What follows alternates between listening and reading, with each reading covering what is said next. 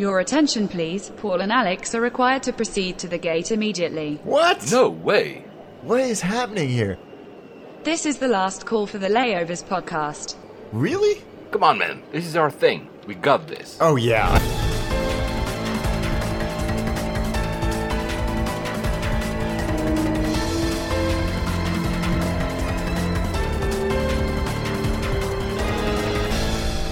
And we made it.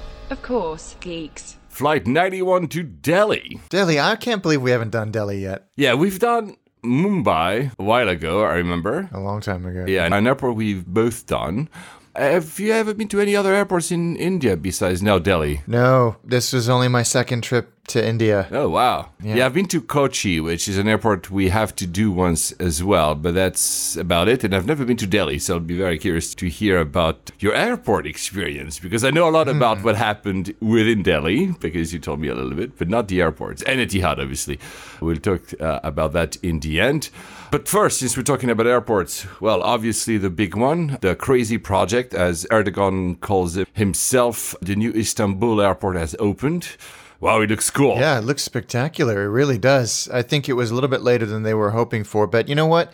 If you can open an airport smoothly a few months after you said you were going to versus opening it on time and everything falling apart, then I think you've probably made a wise choice. Yeah, and also, although you're right, they were slightly late. At the same time, they were so fast into creating that new airport. I mean, they started the project, 4 years ago? And they have the... Yeah, that's pretty amazing. Yeah, so having only 6 months. And they actually opened it for domestic flights in the original date. And now they've transferred. So the transfer must have been also something they had planned. So it was Saturday. We're recording today, Friday, the 12th of April. And the airport, the old airport, Ataturk, closed down on Saturday morning, last Saturday. I think the last flight was 2 a.m. And they had a window of, if I'm not mistaken, around 40 hours to actually transfer, I think, more than 10,000 pieces of equipment. It's a 30 kilometers ride from one airport to the other because the new one is north of the city. They had 43,000 tons of equipment. They use 686 semi-trailer trucks and hundreds of other vehicles to moving all this equipment at night. And they actually did that with 13 hours to spare. They went faster than the original plan. Yeah, so it must have been quite something. I know that your family has been involved in the one in Hong Kong. These massive movements must be quite something. Yeah, I can't even imagine the planning involved in that. And the fact that they finished with so much time left is really a testament to that planning procedure. I like to see these things, but I cannot wrap my head around them. The planning that must have gone. Do you know what they're going to do with the old airport? Or are they just going to... Yeah, because that's the thing. At some point, they were thinking of keeping it open. They have a third airport. I forgot the name of it, which is on the east side of the Bosphorus. There were rumors at some point that they would like to keep Ataturk open, but apparently the last ever flight was at 2 a.m. And the first flight, that's interesting as well. The first flight with the new airport was at 2 p.m. on that Saturday. So it was landing whilst the whole movement was still going on, apparently. But everything went super smoothly. They're super happy. Both the chairman and the CEO of Turkish were very, very happy about this. Everything went super well. And we have two listeners, actually. We already went there. Obviously, the first one is Mathieu Guillaume-Duluc, who probably landed on purpose, of course, at Istanbul, because it's going to be called Istanbul Airport, IST, hours after it was opened. And he shared some pictures on Instagram. It looks grandiose. The lounge as well looks, the Turkish lounge at Ataturk was always a favorite for many people. Not for me, I'll be very honest, but the new one looks really amazing, and I can't wait to go there. Also, Matteo, another friend who lives in Milan and uses a lot Turkish, was there like 2 hours ago and just sent me pictures. Just sent me pictures of the airport and the Turkish lounge. Like, it looks really, really, really nice. They can be proud. I'm really happy for them. I'm really happy. Well, I'm excited to try it out. I'm actually planning already. I haven't been to Istanbul in ages. I need to get back there. Yeah, I'm planning to actually use Turkish from one of my long flights later this year, just because I want to transfer. Because let's be honest, I always like Turkish. I mean, they have some hiccups with some of their older aircraft. I'm a big fan. They are 777 and they're 330. Not everything else, to be very honest with you. But I love the service. I love the food inside the plane. You know, they have the kebabs. But I was always wary of Istanbul airport because it was such a nightmare to transfer. It's in one of our episodes, I even slept one night during a long layover there. Oh, yeah, I remember. It was a that. catastrophe. The hotel within the terminal was super expensive and really not nice. So, I can't wait, because I think Turkish deserves to have a hub like this, and this is a fantastic achievement. They called this whole movement the Big Bang. Not sure that was the best use of words, but oh well. Yeah, exactly. It's also an interesting fight between all these hubs, because it clearly now competes with Dubai. And Dubai, Al Maktoum was supposed to be open much earlier. They've now said that the transfer for Emirates from the current DXB to Al Maktoum won't happen before 2030. What? 2030. So that's, 11 years. Yeah, exactly. Yeah, same. And Al Maktoum can handle 130 million passengers, planned to handle up to 260 million passengers, which seems like insane. For reference, Istanbul, in its current state, can handle 90 million passengers, but will go up to 200 million within 10 years. 200 million. I mean, How? they have room. I've looked at the layout of this new airport. It's 6 times the size of Heathrow.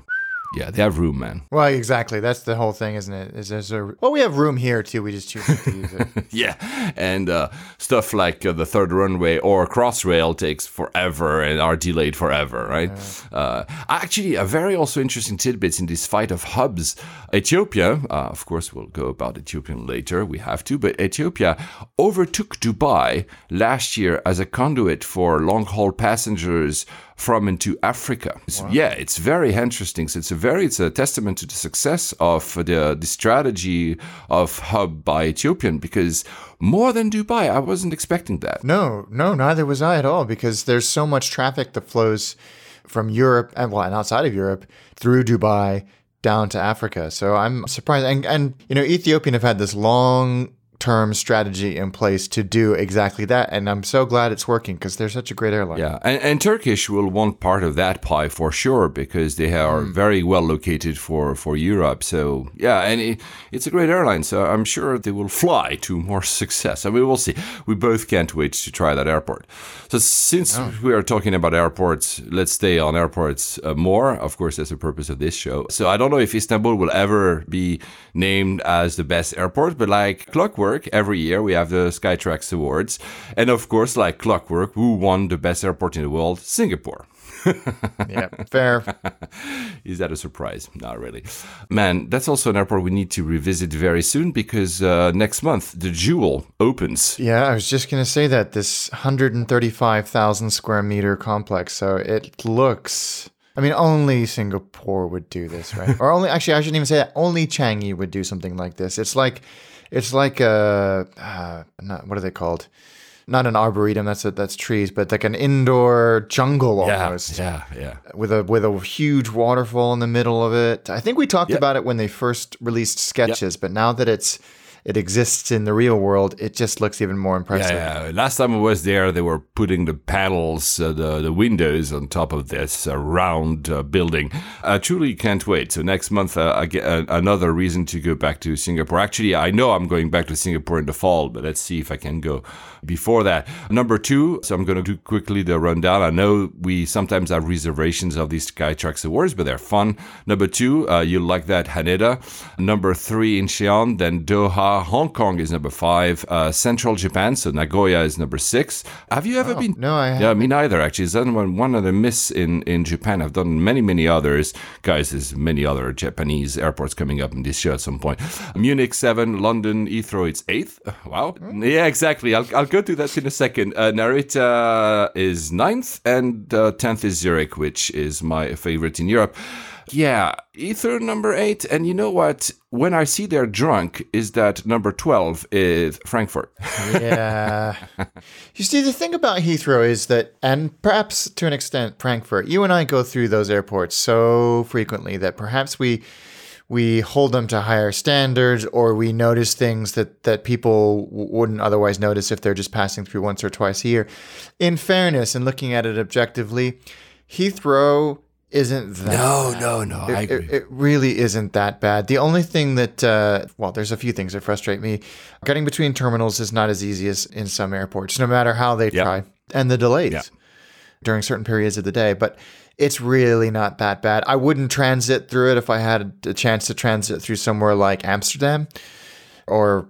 well, basically every other airport in Western Europe, but it's not a bad... No, it's not. And actually, because I think it's the most interesting, the best terminals, because that's exactly the point with Heathrow, is that some terminals are better than others. Clearly, Terminal 2 for me is my favorite currently, although there's this unfinished kind of idea of it, because at some point it will extend. However, the number 1 on that list is Terminal 5, the best terminal in the world, Heathrow Terminal 5. We find it probably cramped, but if I remove that, it's true that it's a pretty good terminal. Yeah, it is a good terminal. It flows pretty well and it's spacious. It does. I don't know about you, but it feels like it's getting crowded. Yeah, that's the thing. They need another terminal. I mean, the Monday mornings, if you guys ever travel on a Monday morning at Heathrow Terminal 5, are a disaster in terms of the number of passengers that are transiting. Yeah. But otherwise, I admit it's a very nice airport. And you're right. We probably see it so often that we're being a bit harsh about it. The Singapore Changi Terminal 3 is the second. Munich Terminal 2, obviously, because Munich Terminal 1 is not that great. London Heathrow Terminal 2 is 4th. Yeah, fair. That's a great... I would put that above T5. Me too. And then they put Dubai T3, Changi T4. I've never been to Changi T4, the new one. Haneda International is 7th. Then Guangzhou T2, Madrid T4. I do not agree with that because No, hell no. And then Baku T1. I need to visit that. I need to do that as well. I think that's an interesting list, and I'm not sure. Again, we never agree with these in full. Haneda Terminal 1 or International Terminal? Yeah. Okay, you know what? With all of the features and everything, I think once you get airside, it's nothing to write home about. But landside, okay, fair. It's pretty flippin' good. Yeah, exactly. So since you're talking about a Japanese airport, a list that you will not have any surprise of Japanese airports topping it is the world's cleanest airport. Number 1, Haneda. Number 2, Nagoya. Number 3, Changi. Then Incheon, Narita, Doha, Hong Kong, Taiwan, Kansai, and Zurich. Not surprising. Not surprising at all. And I agree with that list. Me too. The best airport for transit, I'm not going to do all the lists, guys. You can just find them on Skytrax, is Incheon. I do kind of agree. It's very easy to transfer. The best low-cost terminal and the best for baggage reclaim is T2 at Kansai. You've done T2? KIX? No, we did that weird out terminal at Kansai when we landed there, so I don't think so. I think that's T3 there, yeah. I'm not sure because I've only done the big one at KIX. The world's best airport hotel, it's the Crown Plaza at Changi. I haven't stayed there. No, and but number 3 is a Sofitel at Heathrow. Have you ever stayed there? I have. It's connected to T5. It's good. It's very expensive compared to some of the other ones, even the ones connected by the pod to Terminal 5. It's very expensive.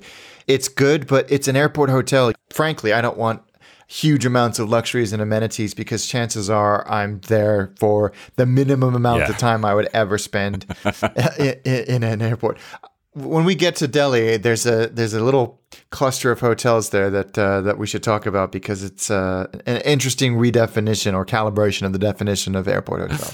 The best airport for shopping is Heathrow, again. And I think you will like this. The best airport for immigration facilities is Hong Kong.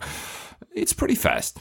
Is that the best? I don't Yeah, know, and but with it's those best. new e-gates outbound as well, I think the whole process is becoming a lot easier. And the best security process, and I fully endorse that, is Zurich.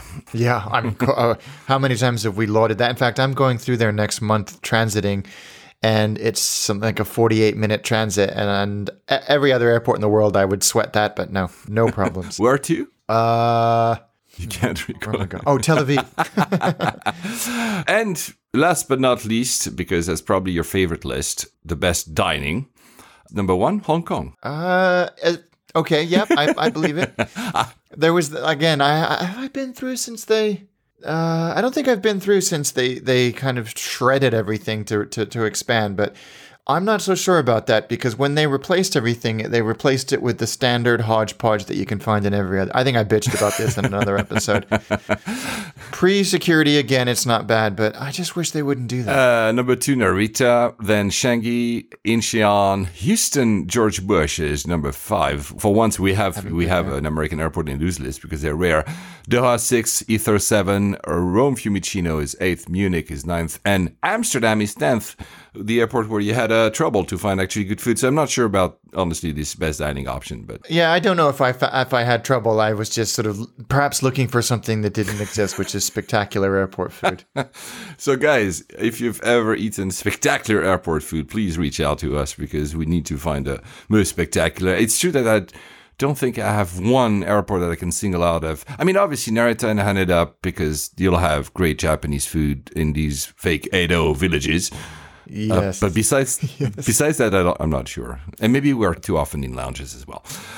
So Mathieu Guillaume-Dulic was transiting at Istanbul. I think he's transiting back soon, going to a trip that I really want to do because it's on the top of my list of trips to do this year. He went to Georgia. And talking about Georgia, I don't know if any of you guys is watching the Grand Tour on Amazon Prime, the successor of Top Gear, if you want, with Clarkson, Hammond, and May. We're not here to talk about cars. I'm not a big car guy myself, but there was episode, I think, 12 of this current season. If you have Amazon Prime, I encourage you to watch it because they did a segment in Stansted here in London, and it was absolutely hilarious because these guys, it was only on this segment, Clarkson and Hammond went on a rant about what it is to travel. I have, by the way, a hunch that they do not use usually Stansted to do their travels, but they probably had authorization to film there. Yes, I would imagine that was the case. But it's funny because they rant about the fact that why do I need to be 2 hours before a flight where the only thing my luggage does is going from here, the check-in desk, to the wall behind there, and it shows the wall. And it's true. Or like, is anyone ever been at gate A1? We always have to walk like 5 miles to get to our gates. And yeah, well, it's true. He actually says the distance from the backdrop here to the gate we're going to is 1.2 kilometers. And in Atlanta, the walk to the furthest gate is 2 kilometers. In Beijing, it's 2 miles. And it's true when you think about that, he's actually correct. Sometimes we seem to be walking absolutely forever. He also has a super rant about security. The shopping thing is actually the best one. What do they think when you get to an airport that you're overcome with a need to smell like Victoria Beckham? What do they all want you to sell you? Perfume. Yeah, that is true. And I think that there's some reason. I think it makes them a lot of money. But yeah, you're right. You go through that's what kills me about duty free. You go any airport in the world, it's like it's all the same crap. Exactly. Absolutely. And Clarkson adds, I am going to start on an airline called I'll Take My Chances Air. You turn up, get on the plane, it takes off. Nobody on board smells like Victoria Beckham, no security, nothing. If it blows up, it blows up. Not that you can say blow up in an airport these days because then you have to go to prison for 400 years. I loved it. Yeah, he doesn't hold back with it. Yeah, but that was really fun. And then they went on creating a fun segment when Hammond created a skateboard. It was a laptop on wheels, his way of going faster for these miles to walk and security and everything. And Clarkson had a carry-on that doubled as a little car. So he was sitting on it with a little wheel to direct it. And they did like a race with it, Stansted Terminal. It was really, really, really fun. Honestly, watch it, even if you're not a car guy. And to be frank, One other thing that they do very well, again, put the cars aside if you're not a car person. This season, they went to, I think, Colombia. It was absolutely magnificent. They went to Georgia. They went to Azerbaijan. The episode in China was also very notable. The last one was in Mongolia, the episode 13. They have these grandiose travel logs. And even if you don't like cars, the sceneries are absolutely fantastic. Yeah, they do have some amazing cinematography. Yeah, absolutely amazing. And talking about amazing cinematography, congratulations on your Fuji episode for Attaché. It's fantastic. Thank you. That's very kind of you to say. Yeah, it was a fun episode to make. It's such a beautiful part of the world. Yeah, it is. I mean, I think our listeners are getting the grip now that we both love Japan so much. But this was, because again, for those who watch Attaché, it's one of these episodes like Beirut, like a few others, are not exactly your usual episodes, and they play very well. No, thank you. Yeah, it's such a great part, and it meant that we got to fly on some very interesting routes and out of some very interesting airports as well, just to put the cherry on the cake. Yeah, all these airports are on the list, guys, but we're trying to balance. Otherwise, I think we could do 8 episodes in a row in Japan. If I look at the list of airports that we could do in Japan that we haven't covered yet, so there's a lot actually. So watch it, guys. It's on YouTube. Attaché Travel from my dear Alex. So Stansted is not really known for traveling in class, although Emirates flies its 777 with a new first class from there, and not from anywhere else in London. But I flew, as I told you guys, a BA first for the first time. Yeah. The Crown First Class sleeper seats. No, that was in 1981. When I was researching about, their product, I found that they used to call that Crown First Class. Wow, that's really passé, these types of names. Anyway, since we're talking first, a few tidbits interesting about the first class itself. In 2008, BA had around 560,000 first class seats across its fleet. Now it has 100,000 less, so first class is disappearing. Other examples, same timeline, Delta had 400,000, now they only have half of that. United had 380,000, now they have 180,000, so also they halved it. Singapore went from 150 to 90,000, so everybody is having. The only company, and I just mentioned it, that did the opposite is obviously Emirates. Yeah, of course. But they're growing as an airline. They went from 310,000 to 600,000 first class seats across there. Jeez Louise. That's a lot. Good opportunities to get upgraded, although they haven't upgraded me in a long time. I don't fly them enough anymore, I guess. Anyway, so I flew both the 787 and the 777. So on the way there, it was a Dreamliner. On the way back, it was a 777. But first, I think you've flown BA first a few times. Yeah, I've done it, but I've never done it on either of those planes. I've only done it on the 747 and the 380. Okay. So on the 777, the product that is there dates from 2010, so it has around 10 years now. They had spent, I think back then, like £100 million to make these new first class cabins with what you've had probably as well, which is this 2 or 3 windows, blinds inside with this blue hue thing. Interestingly, on the Dreamliner, which is a product that dates from 2015, it's a newer, different product. They have the dimming, and I've never seen that before. They have a single button to dim both windows. Oh, I've never seen that. I'm pretty sure that they had to order that specifically. They had to tell Boeing, do not put the button on the second window further ahead. Just put it on one and make it work for the 2. So that was interesting. Wow, that's cool. It's only on the Dreamliner Dash 9. Obviously, the Dash 8 doesn't have a first class if you were to travel BA and wanted to try the first class. In both cases, I had a new food menu. They just introduced it. It's really nice. I'll get to that in a minute. And also had the new amenity kits done by Temple. I didn't know that brand before. I was going to say, I don't think I'm familiar with them, but I'm not exactly the target demographic for a luxury brand. No, exactly. Same here.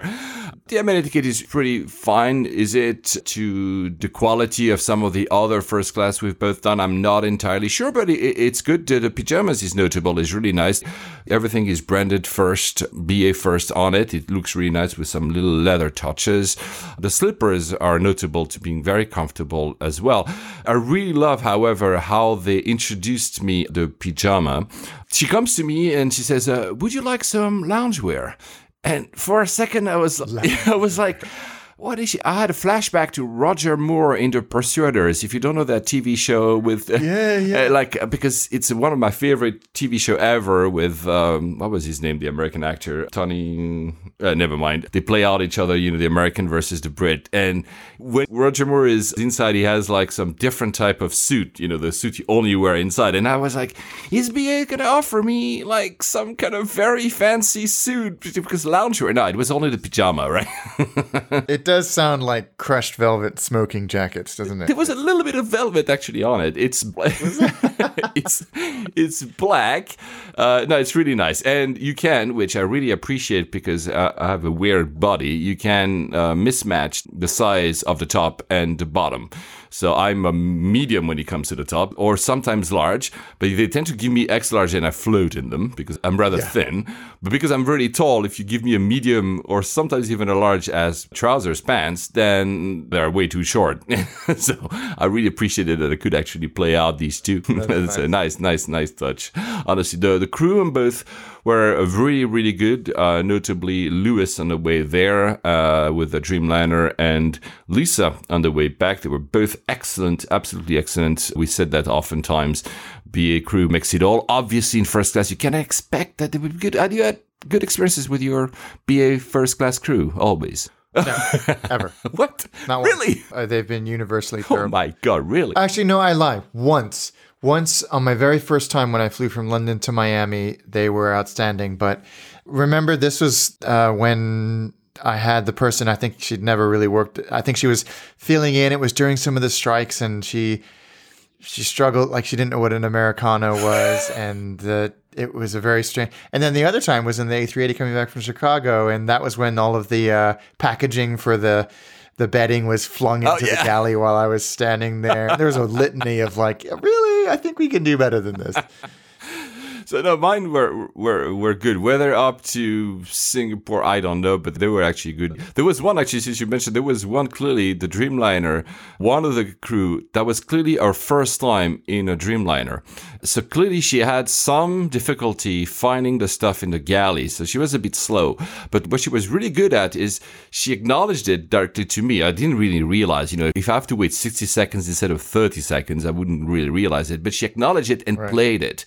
And played it in a fun way that made it endearing, and I was more empathizing than anything else. And actually, we made it a game throughout the flight, and it was all fine. So that was very clever. She was an older lady, so she probably knew how to play the passenger, but it was really clever how she did it to make it almost like an advantage of like oops, I don't know where all this stuff is because it's completely reshuffled in the Dreamliner compared to the 777. I was like, okay, fine.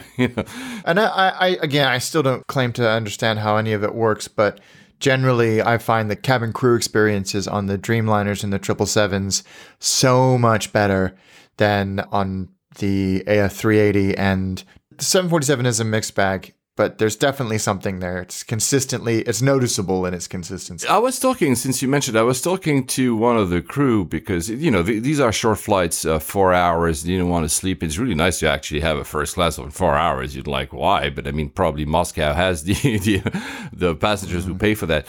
It's super interesting. The 777, 200, 300, and the Dreamliner are considered the same class of qualification for crew. So if you qualify for a 777-300, you can also work in a Dreamliner. Yeah. Wow. Then another qualification is obviously 319, 320, 321. And then that leaves the 747 or the 380. And crew cannot hold more than 3 qualifications, which most of the time means that you'll have a crew that has, let's say, 320 series, 777 and 747, or 320 series, 777 and Dreamliner as well as included, and 380. So the bit that will change will be the 747 or 380. They cannot hold more than 3 qualifications. Very interesting tidbit. That is interesting. Wow. Okay. But it's strange that a Dreamliner would be considered as a 777, but probably because they're close enough, I guess. Yeah. I don't know. Yeah. I wonder if that was done on purpose by Boeing to make it so that, I guess, just remove one less barrier to airlines adopting the Dreamliner when it came out, saying, your crews that are already on the 777, they don't have to do much at all, if anything, to to familiarize themselves and be legal to work on. Yeah. There was no Mark in the flight deck, sadly, when I went there, because that's the first thing I went to the flight deck and kind of picked in and like, no, he was not there, too bad. He wrote me back on Twitter saying, sorry, but next time. But fantastic as well. They came out to say hello as well. That was really nice. So as well on the 777, the co-pilot on the 777 felt like he was like 18 or something, but he was super cool. We talked about where he was going next. He was going to Bahrain, actually, with that new route that goes to Daman. Oh, to Daman. That was fantastic. Anyway, so the seat itself. So you've experienced it on different products. So I'm going to start with the 777 because it's the older. It's really nice. It's really big. There's a lot of room. You have this weird console on your left if you're on the left side of the aircraft, and I guess on your right. The center seats are slightly different. Even still has, 2010, but still has the RCA jacks, which, That's funny, yes. isn't it? One thing I didn't really like about this seat is there's not a lot of storage. Of course, you have your own overhead bin, but there's almost no storage. You can see that it was like almost pre-iPhone era because you don't know where to put it. There's no place to, when you take off, there's no cupboard, whatever, to put it. You have to keep it in your hand. I wonder if it's the same layout as the 747. Probably. I haven't looked at the pictures. So then, yeah, I know exactly what you mean. There's nowhere to put it. Yeah, exactly. So that's probably exactly. There's stuff to hang one suit or Yes, coat, exactly. like that weird cabinet. Yes. But yeah, you're right. That's clever, point. actually. The cabinet, you can put your coat, and under it, there's a little bulge, and you can actually hide your shoes as well within that cabinet. But that's pretty much it. There's really no other room. Yeah. But yeah, it's really, really solid. And there's this round button to move the seat. Clockwise, it goes down, and anti-clockwise, it goes up. Okay, it's pretty straightforward. I'm going to make an analogy, which is a bit stupid. I said I don't like cars, but let's still say I used to have a Jaguar XF. Jaguar XF, the central command is a button, and it's an automatic car, and you simply turn it to put on drive or want to, the usual thing you have on automatic cars. And that's as straightforward as it is on the 777. It's understandable. I'm not a big fan of this button, but it works. On the Dreamliner, they iterated on that, and it's a new button. It's also round. Remember, guys, I flew the Dreamliner first. I also had another car, which was a BMW in the past, and BMW also is very famous for having a set. Yeah, the iDrive. Isn't the iDrive on the BMW? And on the early models, it was a mess of UI. That's exactly what the Dreamliner is. I couldn't understand what the button was doing because there were like lots of logos around it, 4 logos on each side, iconography, and it wasn't clear what they were doing. I was like, so one clearly was supposed to put you in lie flat, one was supposed to move your headrest, the other one's supposed probably to move the armrests.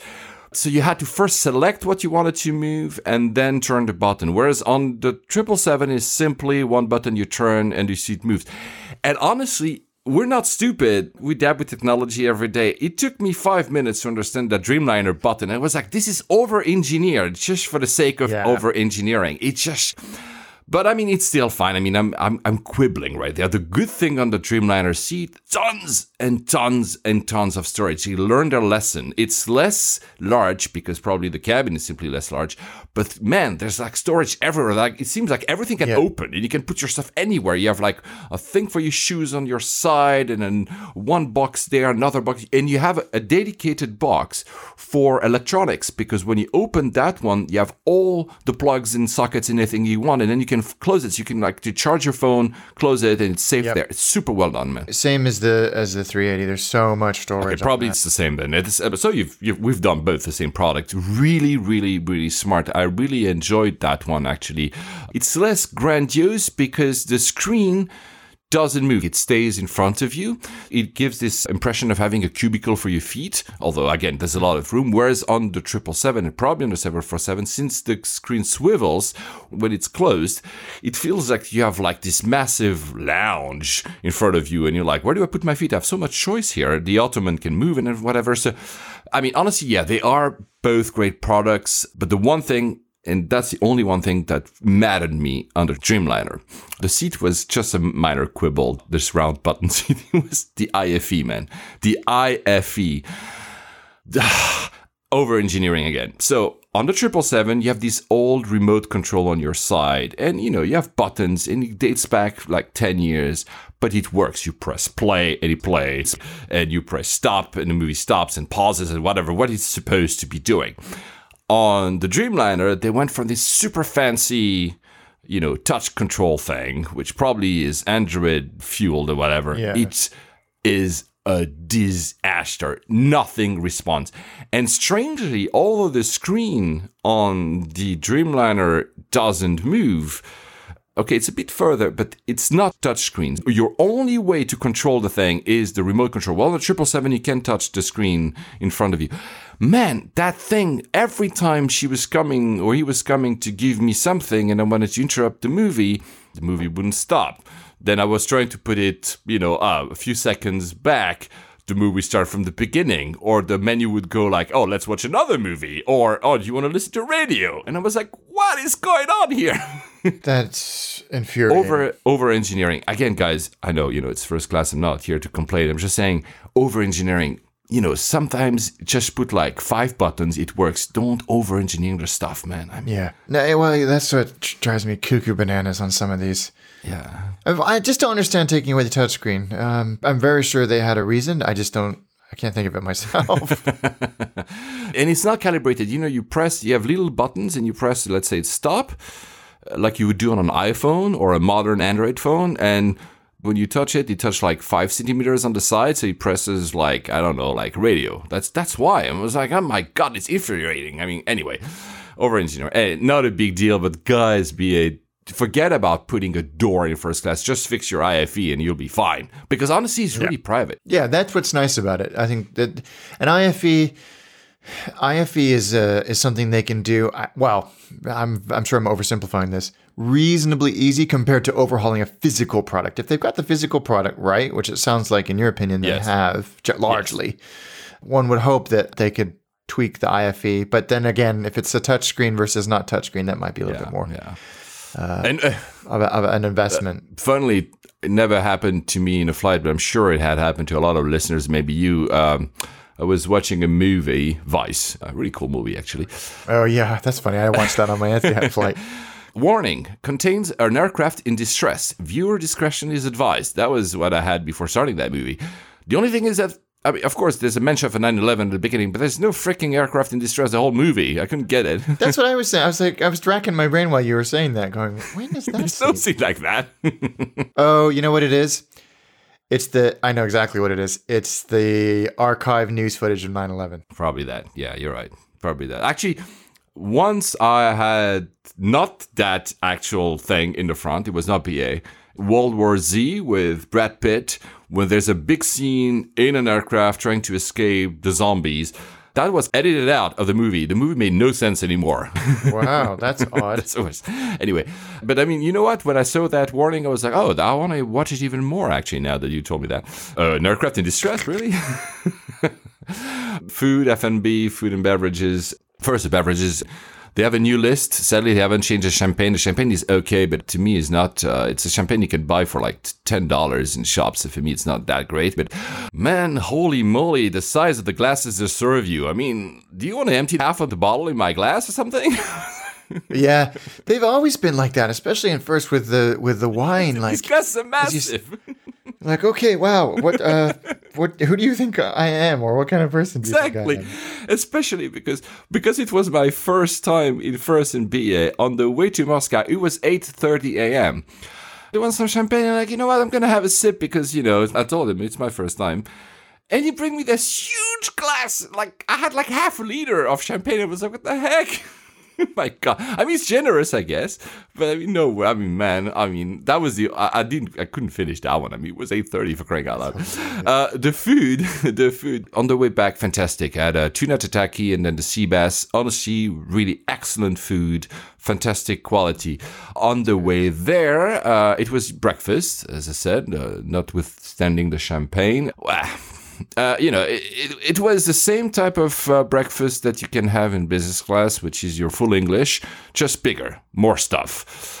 I maybe just because I'm not a full English guy, but it was okay. But I was not wowed by the breakfast. Yeah, breakfast on airplanes is generally pretty horrendous unless you're flying Emirates on an Asian airline or Middle Eastern, where breakfast is just completely different anyway. Yeah, but I mean, again, quibbles. It's fantastic experience. I don't think they really need to change the seat after revealing the new business class. I mean, they probably will, but as it stands, it's a fantastic product. I mean, it's way too expensive because everything from London is expensive. So no, I wouldn't pay for that.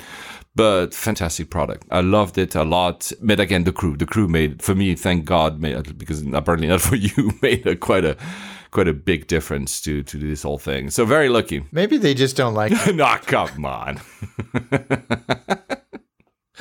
Oh, man. One more thing, like they do at Apple keynotes, at least Steve Jobs used to do.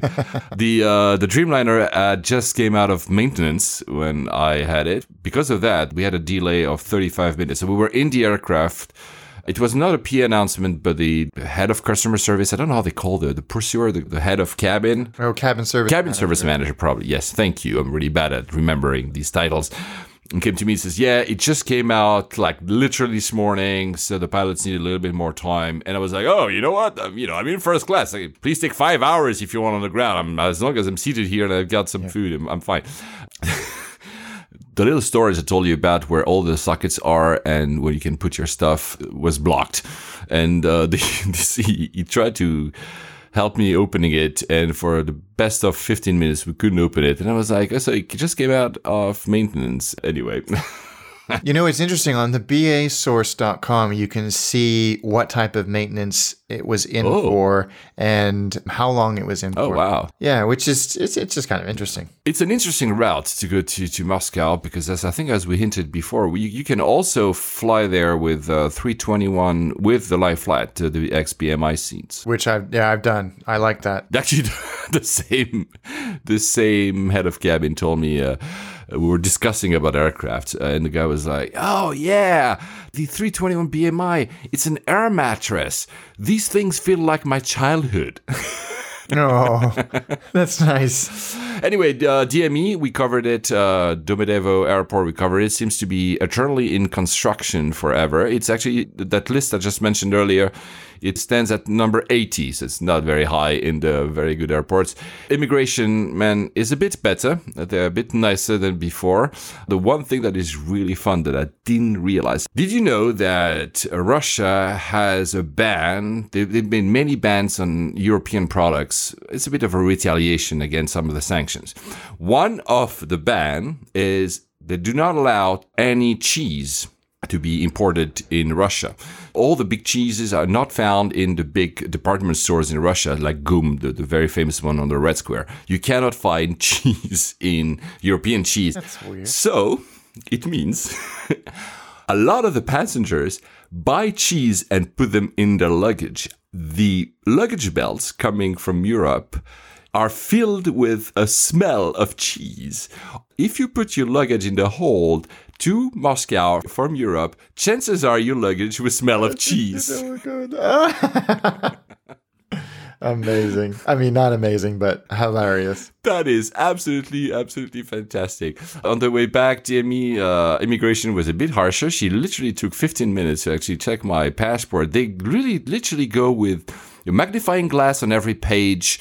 They really do. Then these blue light, and then the scanning, and then again the magnifying glass, and then the blue light, and the scanning. I was like, I'm just going out of the country, so maybe making sure I'm not escaping something or whatever. But I mean, yeah. But I had the fast track this time, which I didn't have last time. So it's a separate security, which seemed to be more lenient to some of the rules because I had these massive boots on me. And I was obviously removing them. And she looks at me and says, no, you don't need to. I'm like, yeah, I mean, clearly I need to because these things literally put the bell on every airport in the world. Right, she was right. Whatever. So it was really kind of really laid back. And the good thing is then you have your own private immigration booth as well, separate from everything else. So that was actually very fast. The BA lounge which I had never done because I didn't fly BA last time.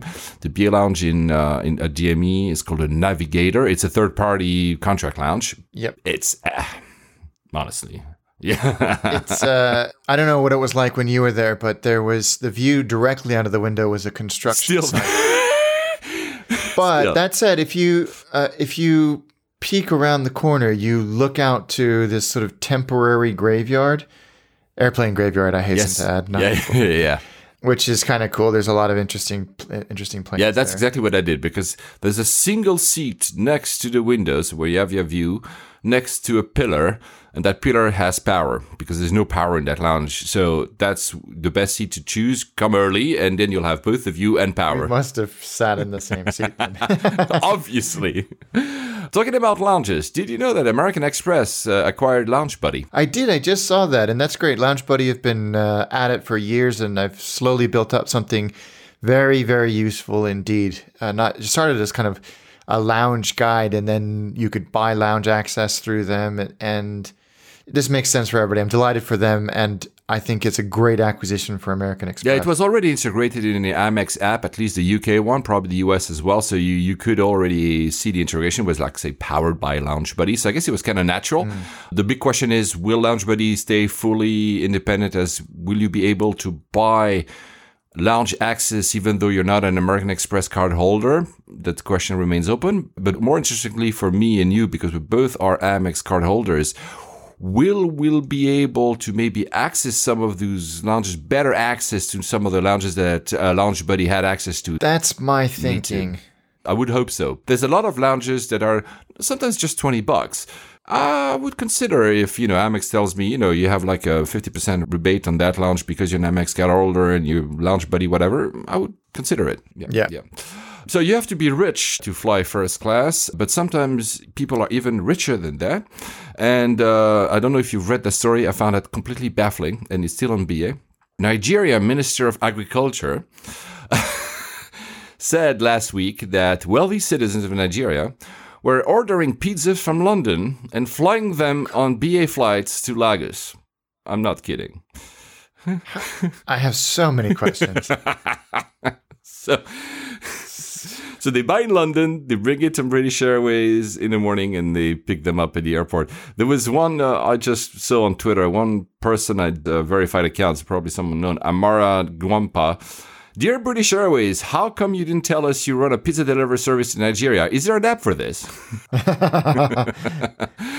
Man, but the state of the pizza after so many hours? Yeah, that's what I was thinking. It would be horrendous. I mean, we both like pizza, but this, I'm not sure. So, I said in the last episode that on April the 8th, Virgin Atlantic would unveil their new A350 upper class. It's done. What do you think? I like it. I think it's nothing revolutionary by any stretch of the imagination. And that's a little disappointing to me because Virgin Atlantic's last premium product refresh was, not refresh, that's not fair, evolution, was the upper class suite, which was absolutely revolutionary. There was nothing like it anywhere in the world because they built it from scratch, much like we said in the last episode about the BA one. But I think it's gone back to what differentiated Virgin in the first place, which was a sense of personality, a sense of kind of experience as opposed to a physical hard product. And that was sensible because they just don't have the money to do like gold-plated showers in the bathroom or anything like that. But crafting an entire experience from lounge on board, and so you feel like, wow, this is different because of the colors and the textures and the type of music that's playing, and then this just plays into it because I think for like 10 years it just sort of felt very samey and tired. So this was a good evolution. I'm sad that they removed the bar because that was a Virgin Atlantic staple. That was the one thing that they differentiated themselves with. But they've replaced it with, what do they call it? The loft, which is this lounge area. Very reminiscent of Etihad, actually. Of Etihad, yeah. And it looks great. It's similar to some of the spaces in the upper class lounge in Heathrow. I think it's good. I think it's definitely not revolutionary, but it's a step in the right direction for Atlantic. And I have to say, with the rest of the cabin looking as smart as it does, and with a smaller fleet, I'm very likely to try this. Very likely to go out of my way to try this because I think it looks good. As I am with the new BA, but that's going to be much, much harder. Yeah, I think they ordered 12 350s 1000 to replace actually the 747s. Why? I've never flown Virgin, so my impressions are only from what I'm seeing the pictures. I agree with you that the coloring, I mean, that's always been a bit the thing, BA's coloring, where we talked about the BA Club Suite, it's always this kind of dark colors, very subtle, kind of, I kind of find that the term I'm looking for, something that kind of feels confident, but not over the top. And Virgin has always been more playful, like there's a bit of orange and I don't know, it's not pink, but turquoise. I mean, it feels more lively, let's say, the colors at Virgin for me, again, as an outsider. And I really like, I mean, they're only pictures for me, so I cannot judge about the actual experience, but it's true that it conveys a sense of more playfulness, more warmth probably than BA, clearly. And I appreciate that. The seat itself, I mean, it's probably a Cirrus seat. At first, I thought it was also the Super Diamond, the same seat that BA introduced 2 weeks ago, but I think it's very similar. They reversed it. They were on herringbone, now they were on a reverse herringbone, like pretty much everyone else in the industry.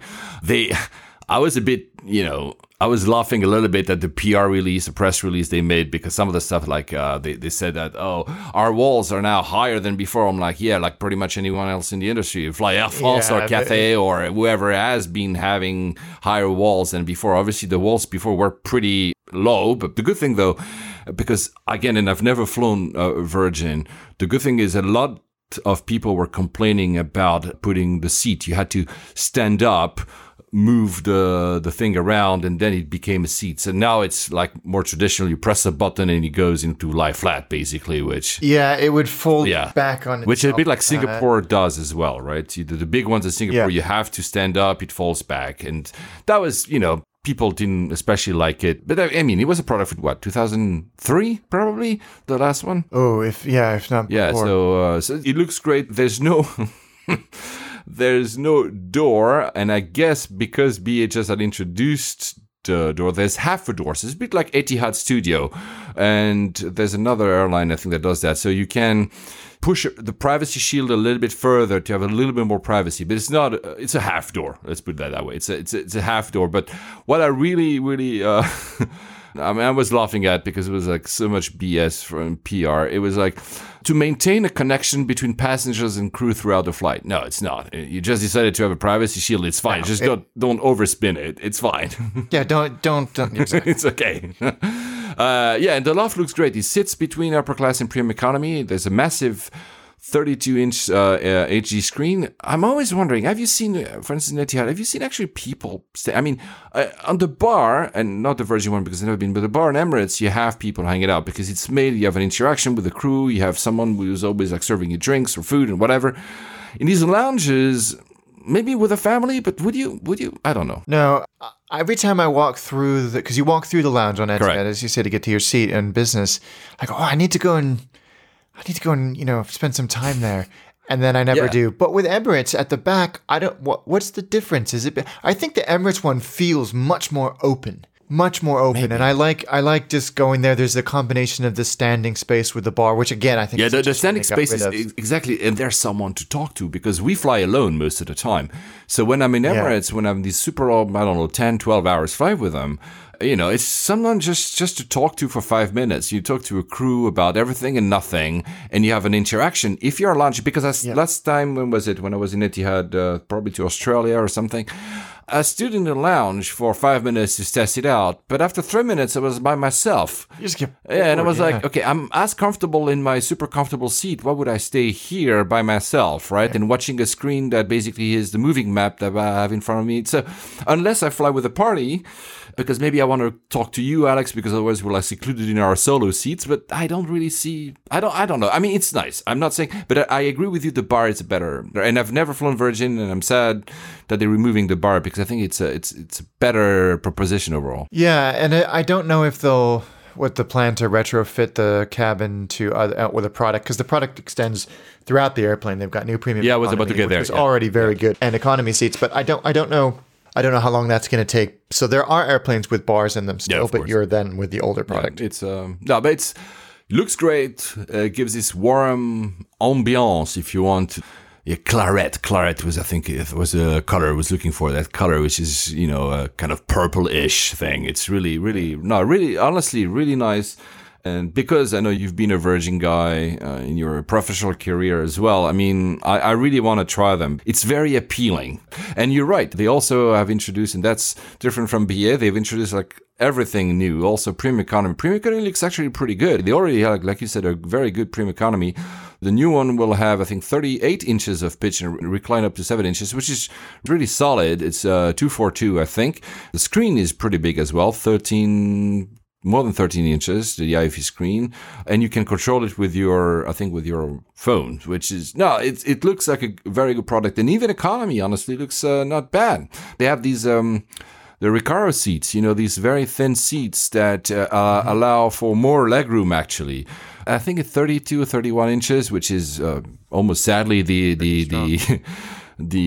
I know the standard now, but because the seats are narrow or like a thin, it's more okay, I guess. It seems to be a good product all throughout. So it's going to be appearing soon. And the one thing also that they are doing, they're having new flying icons painted in front of the hull. Yeah, that's true. They had for the longest time, and it's sort of very reminiscent of the early days of flying and, of course, of maritime tradition of ships where you would have a figurehead on the front.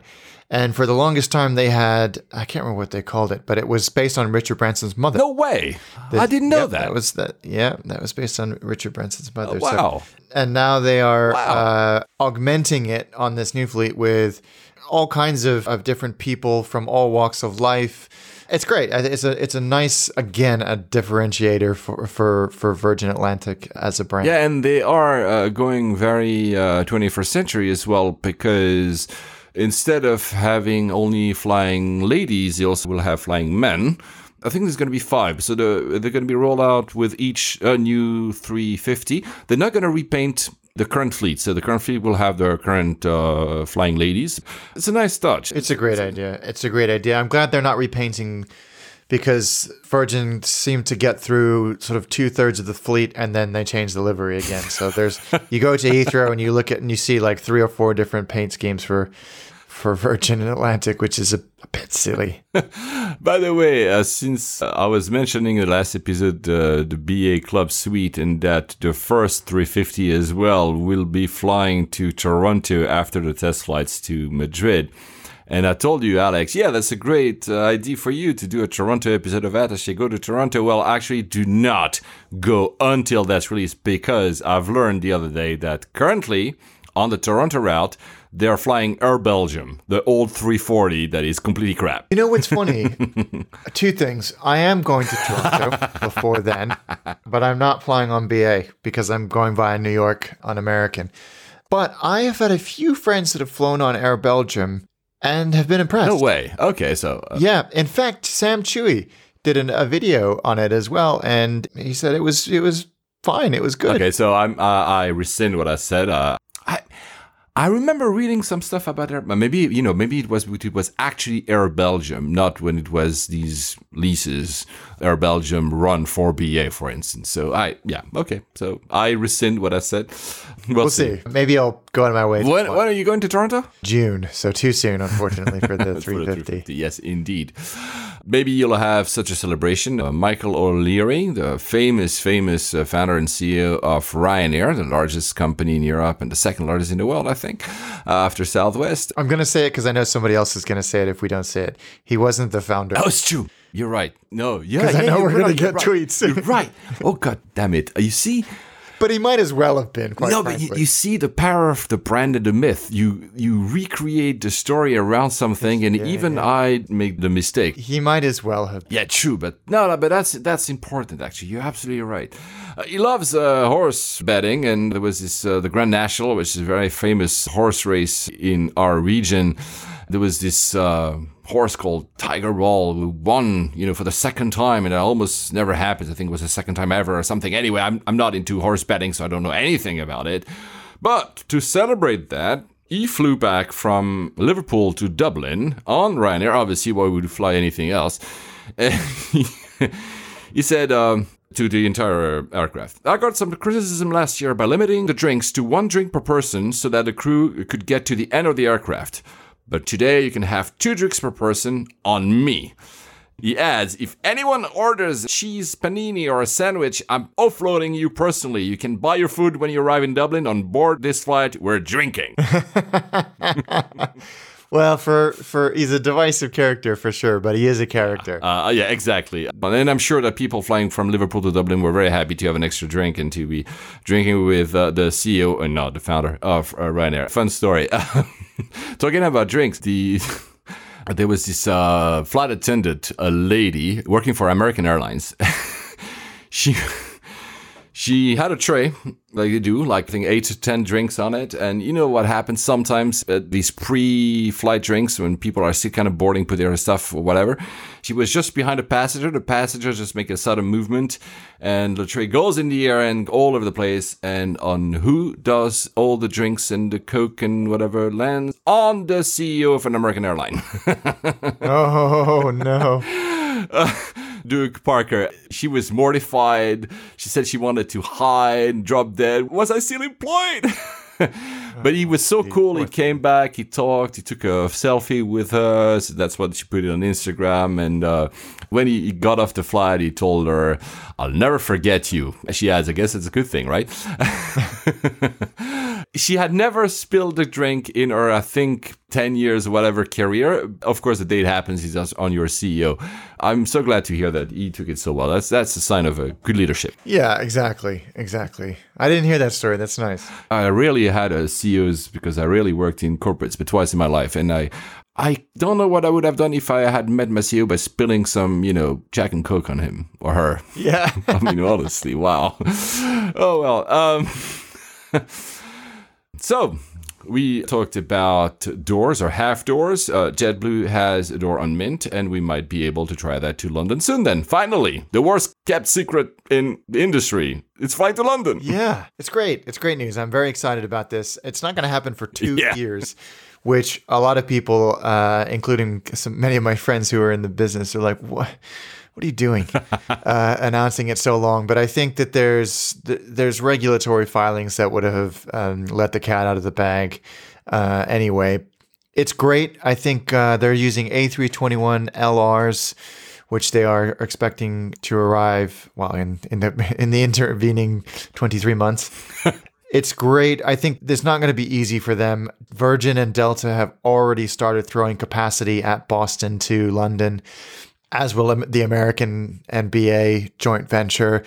But unlike a lot of other airlines that have tried this as new players, they are a 20-year-old company and they are established and profitable and financially secure. And they have a lot deeper pockets to weather a storm. So they won't succumb to the common tactic of being bled to death by the majors. But it won't be easy for them to compete on this or to last. Yeah, it won't be. I think the announcements early might also be, for we know that because of Flybe's demise, there are some slots available at Heathrow that will have to be reallocated or bid upon, whatever. So they will have to be, because they need slots somewhere, so they will have to say that we need the slots, right? And I don't think they would have been able to hide it. So I think they just went ahead and said, we're going to do it. So nobody's surprised if they start, going for these slots. By the way, these slots could actually be attributed to BA. You never know, or Virgin, actually. So you never. Which, interestingly, actually, I thought about something. Yeah, they have the 321 LRs, which is the most probable aircraft they would fly. But they also have ordered 220s, 300s. 220s, 300s can fly over the Atlantic and that's the most interesting thing, could land at Lucy. So if they were to go for that plan, but it's pure speculation from my part, I don't know anything, guys, but that would be absolutely fantastic because BA does flight 001 to New York, but that's pretty much it. And BA stops in Shannon because they have to refuel with the 319. The 220 300, you could do direct Lucy, New York, Lucy, Boston without refueling, with a great product, with a great aircraft, and a differentiated offering that flying from Heathrow. That could be something, I have no idea, maybe that's not even their plans, but that could be something fantastic. Well, they've said out loud that they're going to use the 321 LR on the London, because apparently London is the first, so they may do Amsterdam and Paris and others. But But you're right. They could also augment it. I know that they've got a pretty strong strategy for the 220. That would be great. City to New York and Boston would be such a joy. Would be especially on JetBlue. Yeah, exactly.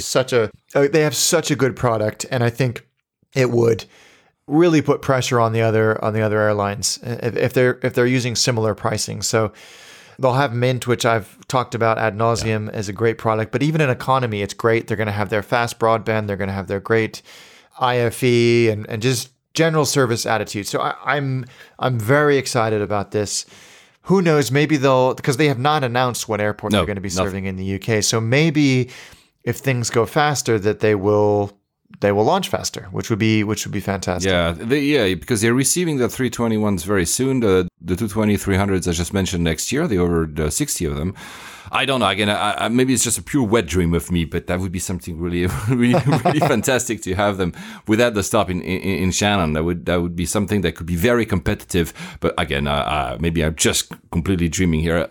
It's true that, because they're not part of these big alliances, BAA on one side and Virgin, Delta on the other are like so massive, and they have lounges and they have like this full experience.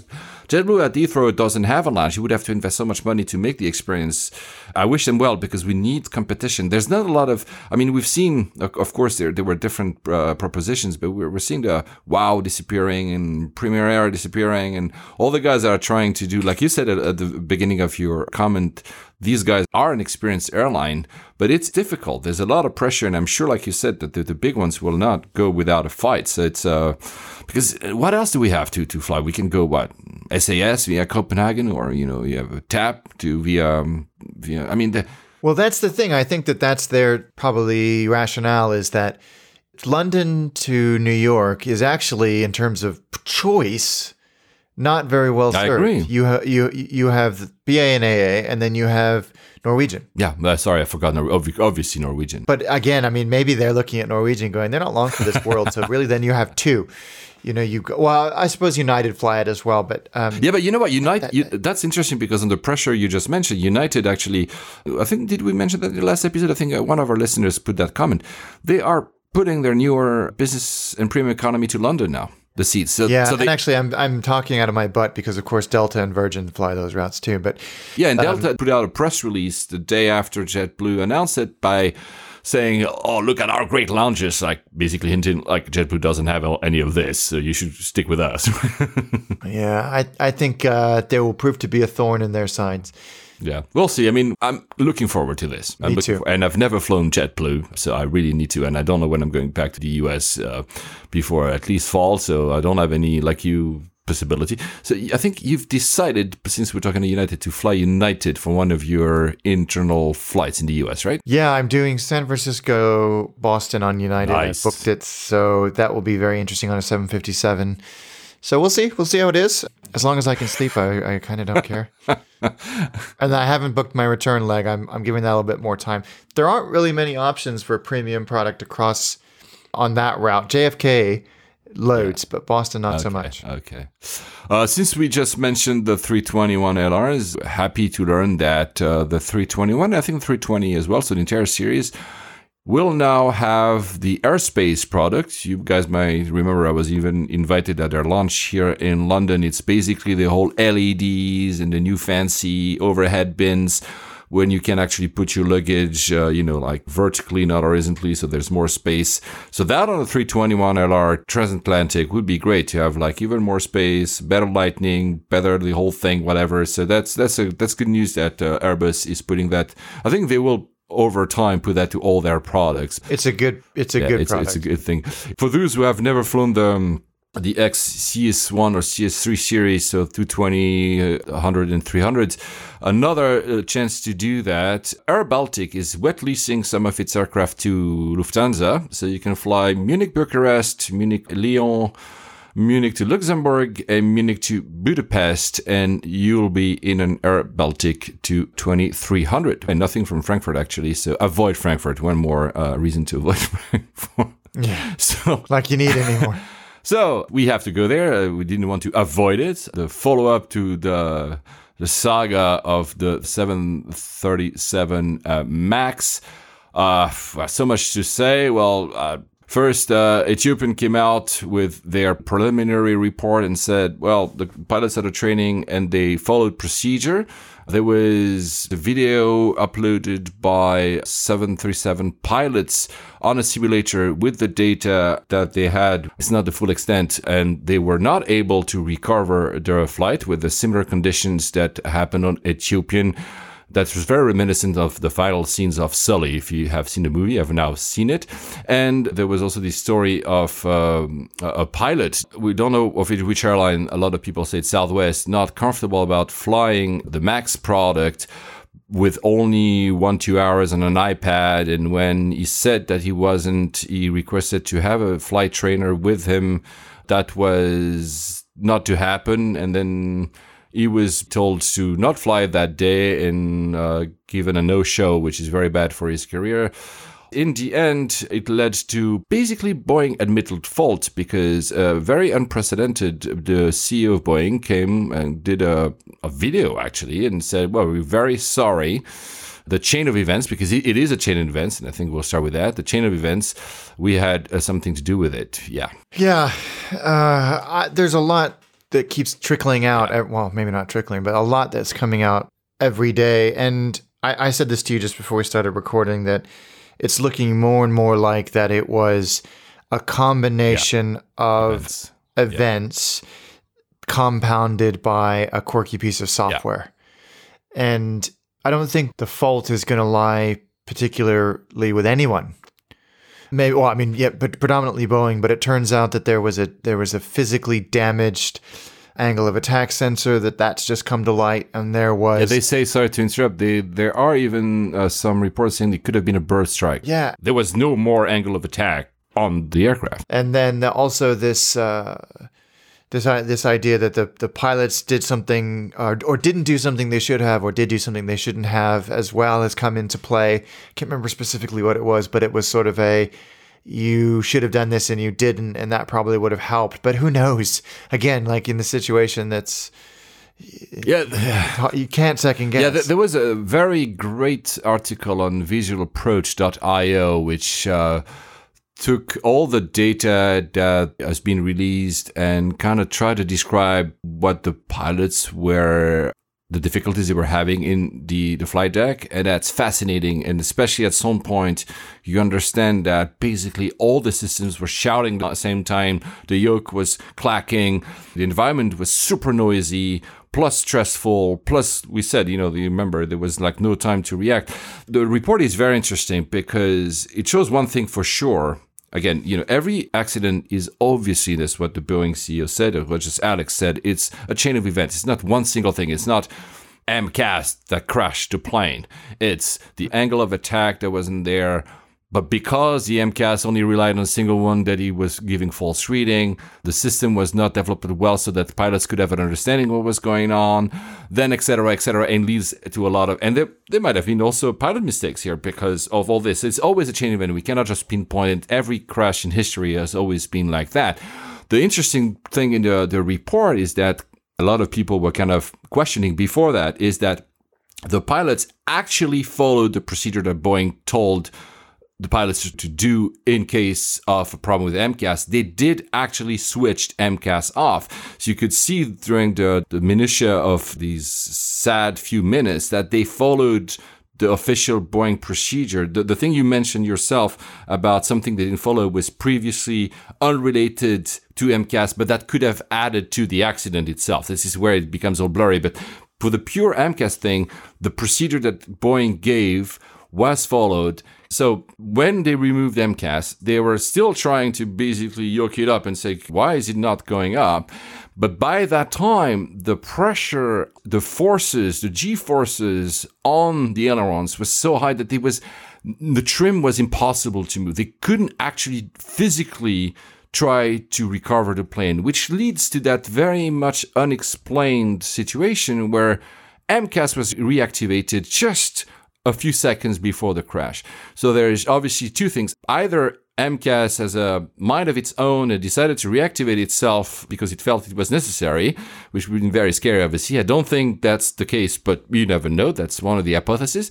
And the second hypothesis is simply that because, again, even without MCAS, they couldn't recover the flight because the very old procedure that didn't exist anymore in the 737 manuals, there are some conditions when they are met, and those were met in this point where it becomes physically impossible to actually move the aircraft anymore.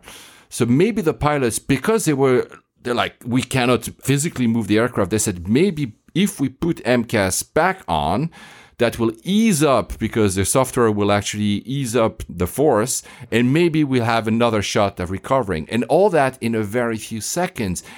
Whilst one of the pilots was actually going on the checklist, that's another thing that was written many, many times over. And there's many articles, many 737 pilots are coming out and saying, yeah, look, every new Boeing aircraft that is released now, every time there's something going on the screens in front of you, you suddenly have like a pop-up notification, and it makes sure that you go through all the checklists that is mandated.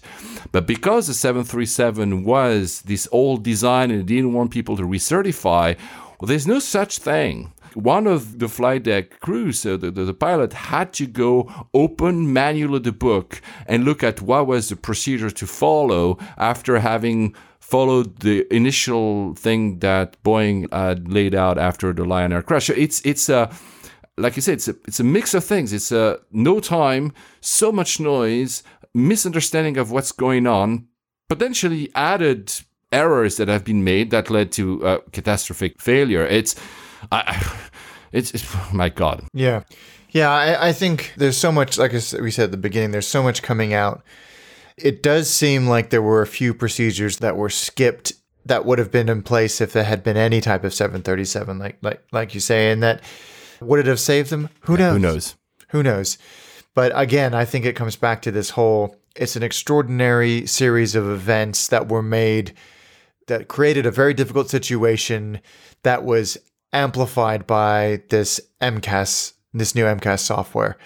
And I don't think anybody in the world would have, as the simulator trials have proven, would have been able to get out of this situation. There was this quote, I don't remember who said it. The question is whether these pilots should ever have been put in a position to require extreme piloting skill to return an aircraft safely to the ground. And that's probably the question, because maybe it was recoverable, we don't know. But what we're reading is that there was so much happening that probably, and again, this video was fascinating. I think sadly was put down where pilots from, I think, were European and US pilots. They tried to recover the aircraft with the data that's been, given to the public. Now it's from the report. And they said we couldn't recover it. So it's not here to say MCAS, like you rightfully said, but it said that there was so much stuff that probably it was almost impossible. It keeps coming back into two camps, the Boeing bashing and the fact that these pilots were from a quote unquote third world country, which both of them are nonsense. I think it's a tragic event with, then there's not going to be one, it's MCAS's fault. No. It's the new design's fault. It's the pilot's fault. I don't think it's going to be any of that. I think the only silver lining is that there's a lot of improvements in this. There will be recommendations on training. There'll be recommendations on CRM, procedures, checklists, all of that stuff. And I think perhaps pilots on the 737 MAX 8 and 9 going forward will be cognizant of this. So if a situation like this, God forbid, ever arises again, they'll have a sense of what to look at first. That's for sure. And I think we say that up for every incident, as that's what the industry does best. It's very interesting to see that in the camp of, because it was at the very, like you said, the very early days, and that's why I was a bit angry. You can hear that on my tone in the first episode when we talked about that. It was this kind of condescending tone about, it's Ethiopia. It's Indonesia. And there's a reason. Indonesia's track record is not great. Let's be very honest. Yeah. But it's interesting that now you have 737 pilots, people that love Boeing criticizing Boeing. That's the thing. That's the most interesting. Because before it seemed to be like, you're European, you like Airbus and you diss Boeing, or you in the US you like Boeing and of course we're the best and all the other countries don't get it. There was like, you need good pilots and you don't have them. Now the debate is a bit more sound and There was this very interesting story, I think it was on Quartz, when you had Boeing engineers talking, and when Boeing decided to go with the MAX instead of going with a new aircraft, because again of the pressure of the 320neo that just had appeared, the engineer says, we all roll our eyes. Here we go, the 737 again. And it is a fascinating mix of, the pressure of an industry to come up with an aircraft that is satisfied customers, to not retrain. And the reason, by the way, these pop-up notifications it's not pop-up notifications, that's on my phone, not on an aircraft, but pretty much, yeah, it's pretty much the reason they didn't put them on the MAX, that they went against them, is because Boeing was afraid that if they were to put them, they would qualify as a new aircraft that would require requalification, and they wanted to avoid that, so they decided against. To make a point about this story of an old aircraft versus a new aircraft, on all the new, like a Dreamliner Boeing planes, you turn a knob, you flip 2 switches, and the airplane goes on. And you basically, like, you turn the key in an engine. On the 737 MAX, it's the same procedure like 50 years ago, which is you shut off the cabin air conditioning, you redirect the airflow, you switch on the engine, you start a flow of fuel, you revert the airflow, you turn back on the air conditioning, and then you turn the generator. And that's how you turn on a 737, which is saying that, they didn't want to touch this whole thing because they didn't want to requalify. But is that still something that we do nowadays? And I'm not criticizing here Boeing, because at the same time, one of the best things about the 737 is that because of its low profile, it's probably also why maybe Ryanair, but especially in emerging countries, you can load the aircraft without a lot of the equipment that modern airports have, because it's just right there. You can basically throw the luggages in, right? None of it's true. If you look at how our 737s are used in emerging countries, it's a very sturdy and great aircraft for that, because you don't really need also like big stairs. Basically, it's right there. Yeah, so it's a very potent aircraft meaning here, I'm defending Boeing not to redo an entire aircraft, because it's, for many environments, it's a great aircraft to be having. Not maybe for Heathrow, but for other lesser airports, let's say, it's fantastic. It's super sturdy. So yeah, it's complicated. That's exactly what it is, and I don't think we're going to hear the end of this for a long time. We won't. They had no new orders of them in March. Obviously, they don't have, because a lot of the, I think there was a big Chinese lessor that said we're going to hold on, our orders and everything. The point here is that for aircraft manufacturers, deliveries that they're not making are very important, because that's when they make the money. So no orders means less deliveries down the line. No deliveries because the aircraft is grounded. That's a big problem financially for Boeing, because they're not. Yes, and they're going to have a lot of pressure put on them. They've reduced the pace by 20%. I mean, they've no choice. They're not going to run out of money, because I see some people online say, they're going to go bankrupt. That's not, whatever. Mm-mm. A shareholder sued the company for basically saying, Boeing has been lying to us. They knew from the start that it was like cutting corners, and they wanted to push the stock up and sell these aircraft super fast. And it's going to be a long untangling before it gets better. It will be very interesting to see if they can prove that. The major point is that Boeing CEO came saying, we're sorry, mentioned the MCAS in it, which is something that I think is good, that they didn't shy away, because it's almost saying we're guilty. It was very straightforward, I found. Yeah, it was, and probably a necessary step at this point.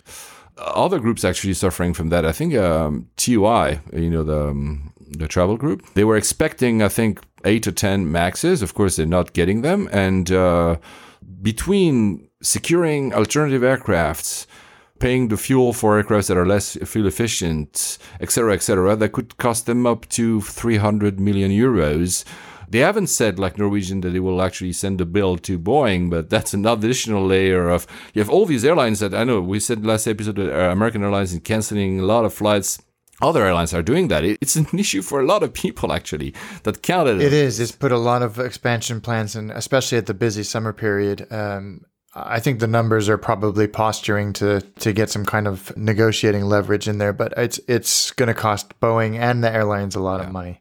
Finish with a quote. I found it not funny. It's not the right term, and people are going to bash me for using it, but I like it. It's Bill Maher. I don't know if you watch this, but does pure unbridled capitalism work? Well, I guess that depends whether you're on the board of Boeing or on board of Boeing.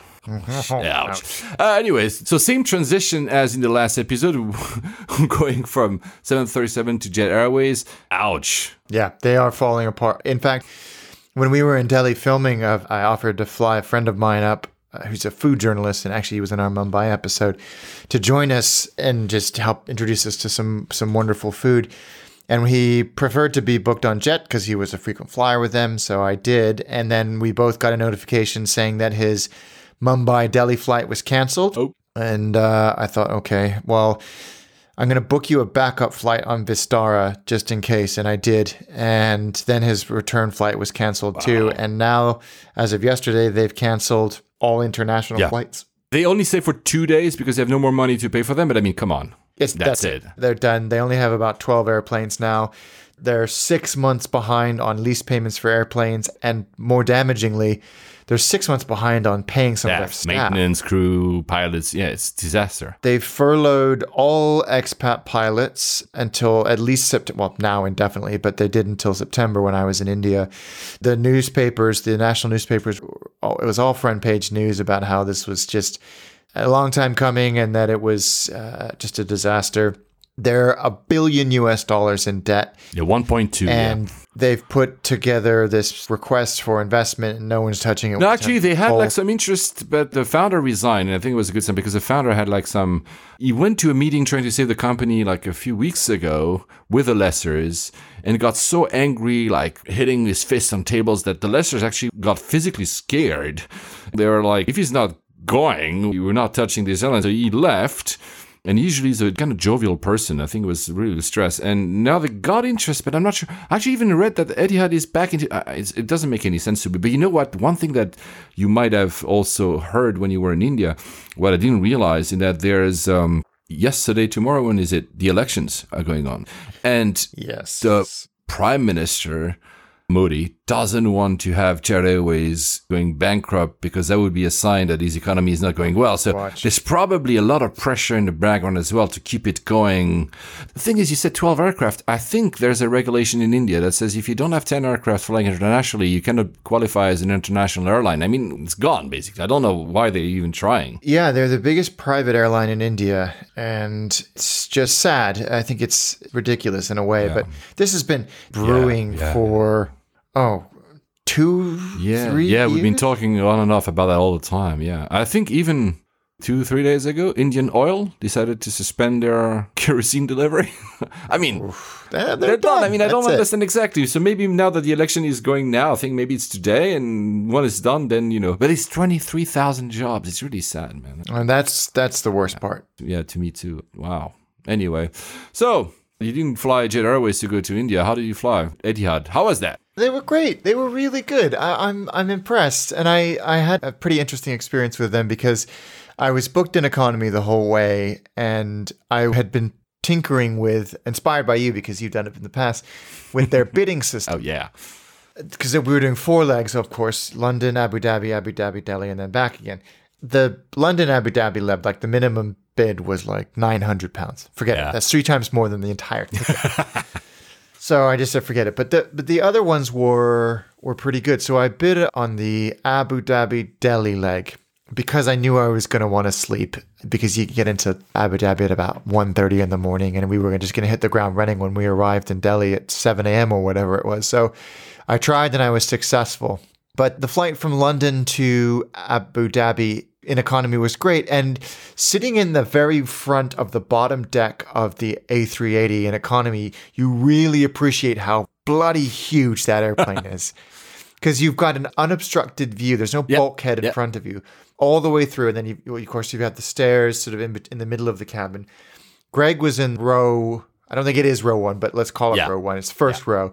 So he had all this leg room. I was in row 4, which was a sort of extra leg room seat. Tons of room. I had a seat free next to me, and it was absolutely fine. The food was pretty good. Actually, the food was fine, really. The service was outstanding. Oh, wow. I'm happy to hear that. In economy. There was a chap behind me who was a sort of middle-aged chap with his wife. He wasn't a big fan of flying. And every single time the cabin crew member walked past him or was providing a service, she made a joke with him. That's cool. And just checked in how he, and he wasn't like super nervous. It was just like, this wasn't his favorite thing in the whole wide world. The IFE is outstanding, I think. Very, very rich content. I think they have 5 channels of live TV, which is the most I've ever experienced on an international airline. Those 3 wonderful high-def cameras, good Wi-Fi, reasonably priced, not as good as Emirates, I don't think, but just a great experience all in all. For an economy flight, I would happily fly them again in economy, just like Emirates, I would. Arriving in Abu Dhabi, it was 1:30, transiting through Abu Dhabi, and we've both talked about how Abu Dhabi is very, very tired, is a joy. It was so easy. Besides the fact that it's old, you can do a layover in 15 minutes and make your flight. Yeah, it's absolutely no problem whatsoever. Everybody was very friendly, and it was still very busy, even though it was the middle of the night, because it doesn't sleep, that airport. What I did notice on landing is that the new terminal is done. All the lights were on. Wow. It's not being used, obviously, but it might as well have been. I don't know what they're waiting for. Yeah, maybe there's some internal work to be finished, because I think the opening date is December, by the end of this year. Yeah, it was completely done. Yeah, Abu Dhabi is a tired airport, but it looked completely done. So that's very exciting. That's great news. And you transit through easily. And then we were on a bus out to the airplane, but they do business class in a separate bus, which is great, I guess. We got on board, and it was an A321, which was a new one for me. I'd never flown on a small aircraft on one of the Middle Eastern airlines. I was in row 1, very comfortable, lazy boy type seat. Yeah, okay. Amenity kit on the seat, menu. I had no intention of eating because I just wanted to sleep as much as I could. Again, very similar IFE. Was there a camera? Can't remember, to be completely honest with you. I don't think there was. Again, outstanding service. We were very, very delayed leaving because of, it was the end of the day. These planes run the short hops. So it was late arriving, but we did sit on the ground for quite a long time. And the delay was compounded by the fact that if you are flying to or from India, you cannot fly over Pakistan. Yeah, the airspace is currently closed. Still closed. If you're going from anywhere to anywhere else, i.e. not to I'm not India, even sure. Because Emirates fly over it all the time. Yeah, because I was looking at the Flight Radar 24, and there's actually very few airlines that do it. So maybe Emirates is one, but actually I've seen most of them actually rerouting. Also because, there's been flare-ups in the borders, so they also want maybe to make sure they don't happen to. Yeah, certainly not everybody is, but it means that you have to. When I said I didn't want to eat, when the flight attendant was coming by taking orders while we're on the ground because they had time, she said, "Or what would you like to eat?" I said, "No, I just want to sleep." She's like, "Are you sure it's a really long flight?" And she said it was 4 hours compared to the 2.5 it normally is. And basically what you do is you leave Abu Dhabi and you fly directly to Mumbai. Yeah. And then as soon as you get to Mumbai, you almost fly directly north. So it adds a long way over because obviously Delhi's much further north. It's a little bit frustrating, but it meant that I got to sleep for a little bit longer. But again, I can't reinforce how good the service I'm happy that was. you've done that because probably the seats were the same. I can't recall, I said in the last episode, but it was a 320 series. Was it a 321? I can't remember, but that was like 10 years ago, and it was exactly the same type of seat. I'm looking at it now online. These seats are comfortable. Very comfortable and nice recline. Because I was in the front row, you have the IFE come out of the armrest, but there was a screen in front of us with a moving map. As soon as we were airborne and the seats went off, I was asleep, even though it was super bumpy. I was just so tired. But yeah, I would happily fly on that again. And the way back, how was it? Experience. Good, yeah, really good. I was upgraded, which was wonderful the whole way home. No way! Yeah, because I was on a different flight than Greg, leaving Delhi. I had to leave at 4:45 a.m., which actually ended up being like nearly 6:30 a.m. because of the same reason. But they're not adjusting the schedules, as I later found out, having talked to the pilot, because they never know when this airspace restriction will be lifted. Of course, yeah. And filing new schedules is a very laborious affair, and they would lose slots and everything. So they just have to, they warn everybody on the ground. It was fine. It really didn't make a lick of difference for me. But it was a Dreamliner, which had the backwards facing seats. Yeah, so the studio. These are very good seats. It's a very good seat, which I'd experienced on my Paris Abu Dhabi leg. But it's the backwards facing seat with the cameras. And I tell you what. It's jarring, right? Again, amazing service. I didn't eat again because I wanted to sleep. With BA, I never really think about it because they don't have the cameras to compound it. But I woke up and I looked at the camera, which I had just running on the IFE, and then I look out the window and I'm like, we're not moving. What's happening? Like your brain is like, right, yeah. Yeah, it took me like 15 seconds to go, we're not moving. And then, of course, your body is feeling the inertia.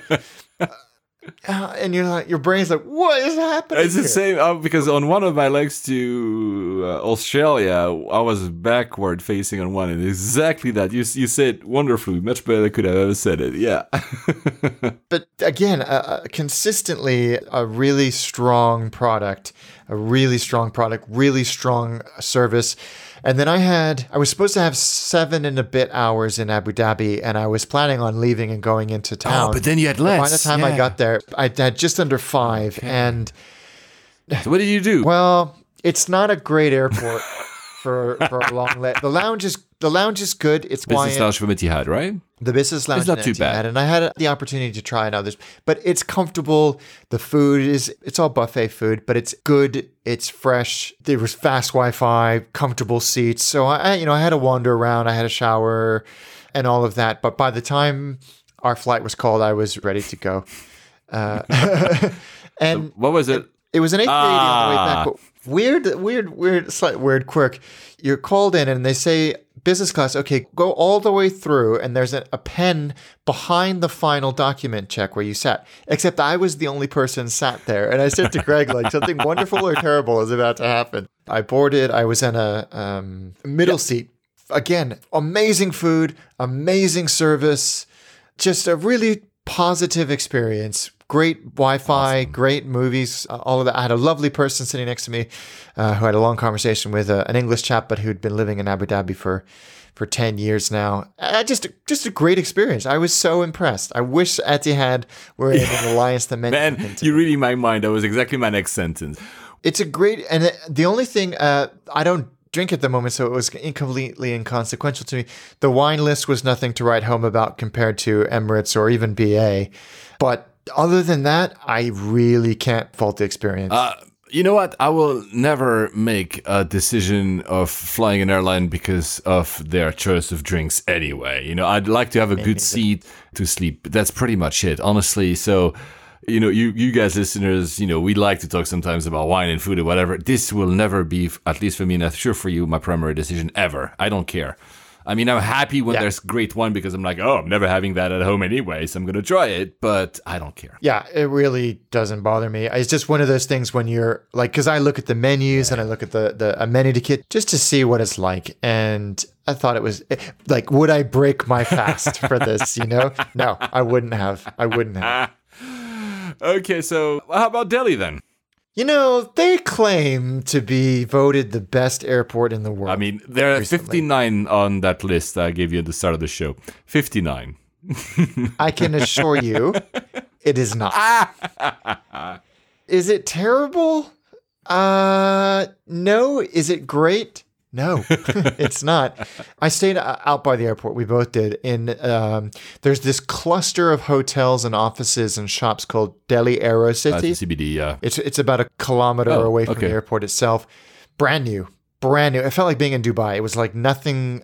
Yeah, these new business districts that you see in a lot of emerging countries, they're popping up. Yeah. Exactly. It was exactly like that. It was all like some of the places hadn't even opened yet. It was so new. There's a cluster of restaurants. We had a very nice meal. Airbus are based there, Ernst & Young, a few others, and all of the big hotels, like literally in this compound. And it was, very comfortable. The Aloft Hotel was you went to the Aloft? Taxi. I stayed at the Aloft. I love these there. Little hotels. They're pretty cool, actually. But that still doesn't answer my question about the airport. You're trying to you're evading. So I got evading the question here. No, I'm kidding you. So I took a taxi or hotel car out to the airport. And I got there at maybe 1:30, which is a busy time of day for that airport. And it was heaving. You go through layers of security check, as you do in many Indian airports. Got to the Etihad check-in desk. Again, very friendly, not Etihad employees. Security was actually pretty easy. You go through priority security. It was fine. Took no longer than any other airport I've ever been to, other than having to take out all your cables. I remember that. And it was fine. I was through in no time. Etihad use a Plaza Premium lounge, 2 Plaza Premium lounges, which were crap. They were absolutely heaving. There was nowhere to sit down. I was exhausted. I hadn't slept all night. Oh my God. Nowhere to sit down. Terrible food. Just not good at all. Eventually, some of the, I think KLM and one of the American airlines, was it an American airline? Yeah, probably left. And there was a little bit more space. But by that time, like, who cares? You go into these like pens almost to board the flight, and they were prompt-ish with boarding. You go down a completely separate jetway in business class. Not even just like you all go down the same one and then split at the door. You actually go down a complete, almost like a separate gate, like 51A and 51B for business class. And again, this was on a Dreamliner. The gate check-in staff, very friendly, very efficient. So yeah, that airport is not as good as they think it would. I should caveat by saying I experienced one terminal. Yeah. So who knows? By the way, it's a caveat that applies to pretty much all of the airports. We don't claim to be experts on all the airports we're talking about. Yeah, wow. Okay, well. To be frank, it's I could have said the same thing, and I don't remember what we said about it. Mumbai. There's they should have a upgrade program.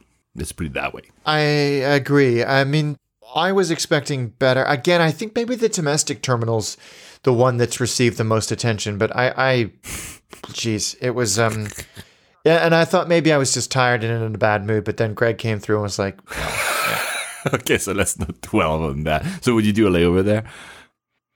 No. So, what are your next flights, man? I'm going to Austria with my family to, not tomorrow, the next day. Sunday. Oh, Austria. Where? In Vienna? Yeah. Salzburg? Or? Flying to Vienna, taking a few days there, and then the train to Innsbruck, and then flying out. Oh, wow. That sounds nice. Yeah. So that's one we'll talk about in the next episode. For me, probably Paris. There's not really super far because I'm still limiting travel. I'll explain that in the next episode because we're running out of time for this one. Alex has to go for a very simple reason, is meeting me later tonight, actually. Yeah. For some Japanese food. Looking forward to it. So see you next time, guys. Bye-bye. Safe travels.